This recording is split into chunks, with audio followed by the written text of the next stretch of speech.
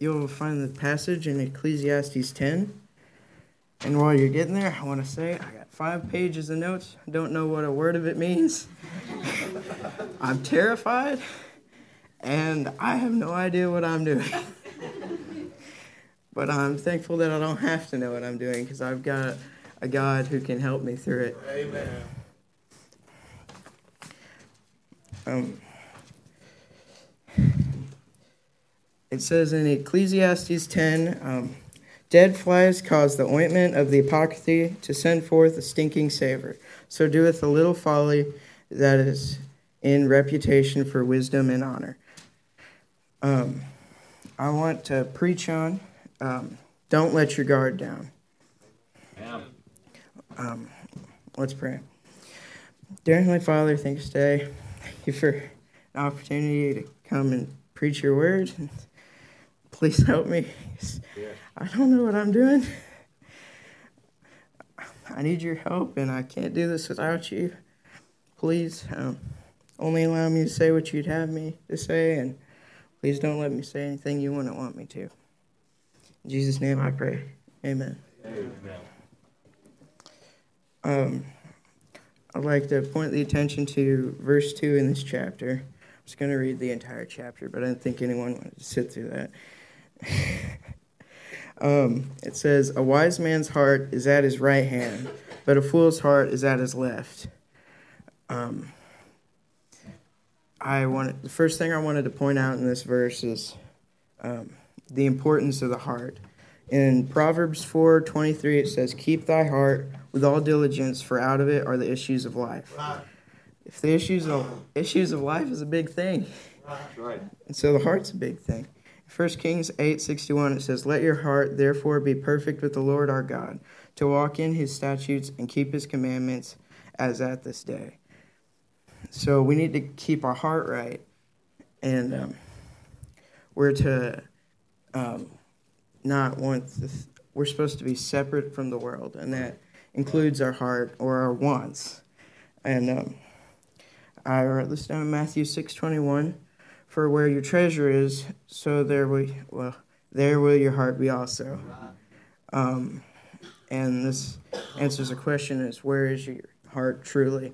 And I thought about this, since it's saying your heart is where your treasure is, where's your treasure? Yeah. Your treasure can be your time, money, effort, care, and work. And it's, what do you constantly think about? Is it job, school, friends, games, or is it God? Does God have your full attention? Does God have everything from you? We have to give God our heart because he can watch over it in the way it should be, because we will fail, and that's why we need God. And I thought about this, and where your treasure is, what do you choose on a daily? Would you rather go fishing or read your Bible? Would you rather play sports or go witnessing? Would you rather pick up the controller than to study and get closer to God? And it says in Deuteronomy 6:5, and thou shalt love the Lord thy God with all thine heart and with all thy soul and with all thy might. All means all. There's nothing left for anything else. And because if you give anything else, the devil will take it. I read on a church sign once, if you give a devil an inch, he'll become your ruler. Yeah. And so we got to protect our heart, and that's why you can't let your guard down on it. And it always starts with one thing. The heart stands for our wants. It starts with one time, one drink, one smoke, one time not reading your Bible, one compromise on doctrine, and it leads into a spiral. Yeah. If you're somewhere you shouldn't be, it's usually traceable back to when you compromised for your wants instead of God's wants. The heart is a very valuable thing to us, and we can't afford to lose it. It's a huge thing for witnessing and soul winning. If you go out there and you want the things of the world, like say you always go to the bad movies, or you play the bad games, or you hang around for the bad parties after sports.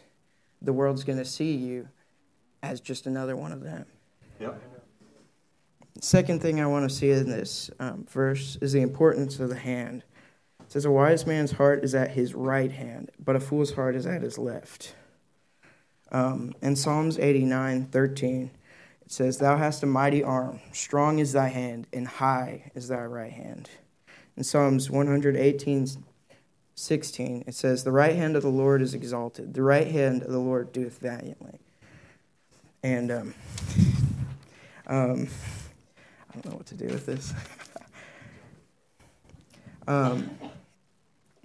And we know when Stephen was being stoned in Acts 7:55, it says, but he, being full of the Holy Ghost, looked up steadfastly into heaven and saw the glory of God and Jesus standing on the right hand of God. So it's pretty easy to see how important the right hand is when the Bible continuously says how high and mighty his right hand is. And for it to be where Jesus stands, it's got to be something important. It's a place of honor and attention, a place of respect and reverence, a place of skill, precision, and care. I thought about this. Imagine you had a jewel of unimaginable worth, and you were going to take it to the jewelers to turn in because of a catch. Anything that attacks it, it's very fragile, and it could shatter like any interaction with something. And if you turn this into the jeweler, you're going to get money beyond your imagination. How many of us, by show of hands, are going to walk on our way to the jewelers, throwing it around, experimenting to see what will chip it, and who's going to do that? Nobody. If we're willing to go to such measures for just a quick buck, then how much more should we do for our heart? It says a wise man holds his heart in his right hand because he wants that to be his main thing of focus. He wants that to be the thing he cares about the most because he knows how much of a attack point that is, and he knows how valuable it is. It says in the verse I read earlier, it says from it come the issues of life. If the issues of life come from it, we have to guard it. And we should watch it with all diligence. We should make sure nothing happens to our heart. Last thing for this verse is I saw the importance of the humans for alliteration's sake. It says, a wise man's heart is at his right hand, but a fool's heart is at his left. There's two types of men here. There's a wise man and a fool. The wise man holds it in his right hand, and the fool holds it in his left. In Proverbs 22:3, got this from Zeke, it says, a prudent man foreseeth the evil and hideth himself, but the simple pass on and are punished. That word prudent is a synonym for wise. The wise man foreseeth the evil and hideth himself. He can see that this is going to be something that the devil's going to attack. And so he protects it. He makes sure that he knows it's okay. And the fool pass on and are punished. It says the fool's heart is at his left. He's holding it in his left hand. He thinks that he's good enough. He doesn't have to keep his maintenance on his heart. He thinks that he can withstand any kind of thing, any attack, just casually. And so it goes out of his main focus and goes into just some negligatory position. And that leaves him open. And so he is attacked because it is a very important tool for witnessing and living our daily lives.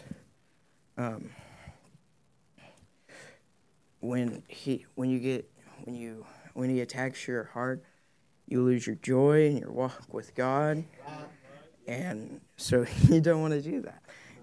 And it can affect your witness. It can damage how good of a witness you can have. Because if people see you and you're wanting the things of this world, just like everyone else, no one's going to be like, he's different. No one's going to think that he is something special. They're going to say he's the same, so why should I change? And so we can't let our guard down on our heart, because it's very important. Secondly, this is in verse 20, is your mouth or your words. In Ecclesiastes 10:20, it says, "Curse not the king, no, not in thy thought, and curse not the rich in thy bedchamber. For a bird of the air shall carry the voice, and that which hath wings shall tell the matter." I know that reading was kind of choppy. So what it's basically saying is don't like talk behind someone's back, because it will be shown you that you will be found out. And Proverbs 15:3 says, "The eyes of the Lord are in every place, beholding the evil and the good." Whether that person you're talking bad about hears you then or ever, the Lord hears you, and that's what really matters. Luke 12:2 says, "For nothing is covered that shall not be revealed, neither hid that shall not be known." Numbers 32:23 says, But if ye will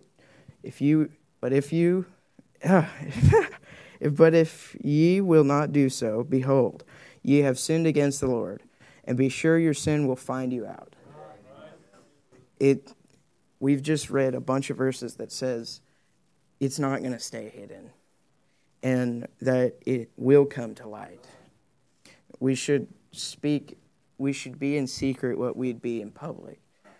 Because when you're alone and you're in a secret place, it shows you how you really deal with things, what you really are, how you really deal with temptation. We should speak in secret just as we would speak to someone we respect or someone we love, because God's always listening. I thought about some examples of this. Was Esther. I think it was 2 or something men were planning to kill the king, and they were talking about it, and someone overheard them. His name was Mordecai. He told Esther, and Esther told the king. And so their plotting and conniving was found out, and what was in secret was brought to light. The other example I thought of was Judas. He was secretly speaking to priests. And trying to exchange Jesus for money. And then in the Lord's Supper, he got called out by Jesus, because Jesus knew, and he called him out in front of everyone. And so I forgot to say the name of that. That was how we speak in secret. The other thing I thought about for the mouth or words was the way we speak in society. And it's in verse 12 through 14. "The words of a wise man's mouth are gracious, but the lips of a fool will swallow up himself. The beginning of the words of his mouth is foolishness, and the end of his talk is mischievous madness. A fool also is full of words. A man cannot tell what shall be and what shall be after him. Who can tell him?" So we see 2 men, the wise man and the fool. The wise man's words are gracious. The wise man's words are important. Whereas the fool's words, the way he speaks, he can be identified as a fool because he contradicts himself. He is constantly speaking, and he just rattles on. But what I'm trying to get to is we should speak in a way that says we're Christians. We should speak in a way that shows Christ through us. We shouldn't curse or be swift to anger. We shouldn't be rude. We shouldn't bully people, because how we speak really affects how people look on us. The tongue is a powerful weapon, so we have to watch it. And we live in a world where that stuff, cursing, anger, is just commonplace. And so it's easy to grow accustomed to it. But we can't, because it can change the way you are viewed and how your witness works. For instance, Peter. Well, most of the time when you say Peter to someone, what they think is a sailor, or when he rejected God 3 times. The way he spoke permanently affected the way he was viewed. And if you're sitting there trying to witness at your job or at your school, and you cuss or you're even just mean to people through your words, people aren't going to take you seriously, because you're the same as them, if not worse. So what's the difference? Why should I go and do those things? So the tongue is also a super powerful weapon in witnessing. Obviously, because you have to talk to them, but if we lose the way we speak with our tongue, and we get a bad reputation for the way we speak, people won't take you seriously, and people won't consider what you're saying. They'll just knock it off because you're not different. So that's why we can't let our guard down on our tongue, because one little slip up and you're like that. Peter, that was one night, and that's what he's known for 2,000 years from then. And a last thought I had was your testimony or your witness. It's in verse 1. It says, "Dead flies cause the ointment of the apothecary to send forth a stinking savor. So doeth a little folly that is in reputation for wisdom and honor." So someone that's known for wisdom and honor, just a little folly can change that. Your testimony is one of the most powerful weapons for witnessing, because how can you expect to have someone else make their own story when you don't have one of your own to share? Because I found that when you're witnessing to people, they'll either ask you, or it's just a good idea to tell them how you got saved, because it helps them relate. And then a lot of the times they'll respond a lot better when they know your story. It's a huge, powerful weapon, but the problem is it's super easy to lose and hard to regain. One mess up is all it takes, because the world will see your one mess up and make it your entire actions. Just one thing, like, oh, he went to a party where there was drinking, or he said a bad word once, or he was okay with failing in a class, or he was okay with not doing his job to his fullest potential. They see that, and then when you try and witness to them, they'll laugh at you, because they'll think, this guy's, again, not any different, if not worse. And so, in Mark 4:19, it says, "And the cares of this world, and the deceitfulness of riches, and the lust of other things entering in, choke the word, and it becometh unfruitful." These things, they kill your testimony, and a testimony is so hard to regain. It can take years, if ever, to build back that testimony with your coworkers or your schoolmates. Jared always tells a story in Sunday school class how a bunch of girls asked this one girl, I don't remember how it exactly goes, but they ask her, "Why won't you drink?" or like, "Why won't you say a bad word?" And she says, "Because I can become like you guys in an instant, but you can't become like me in an instant." And you have to guard your testimony. it is a necessity because any slip up changes your reputation. And I'm just going to name some things here, and you'll see what I mean. Thomas, doubting Thomas. Peter, denying Peter. Judas. Jonah, he didn't like Nineveh, and so had to sit in the whale for 3 days. Samson, he liked girls. And David, he liked girls. But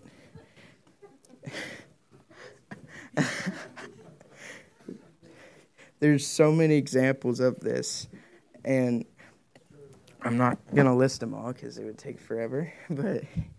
And I guarantee when I said names like Thomas, you thought about doubting Thomas, or Judas. I don't think he needs an explanation, but I mean, when you hear Thomas, you don't think about any witnessing or any works that he did for God. You think about how he doubted. Mm-hmm. And so you have to guard that because you don't know how much it could change how people look at you.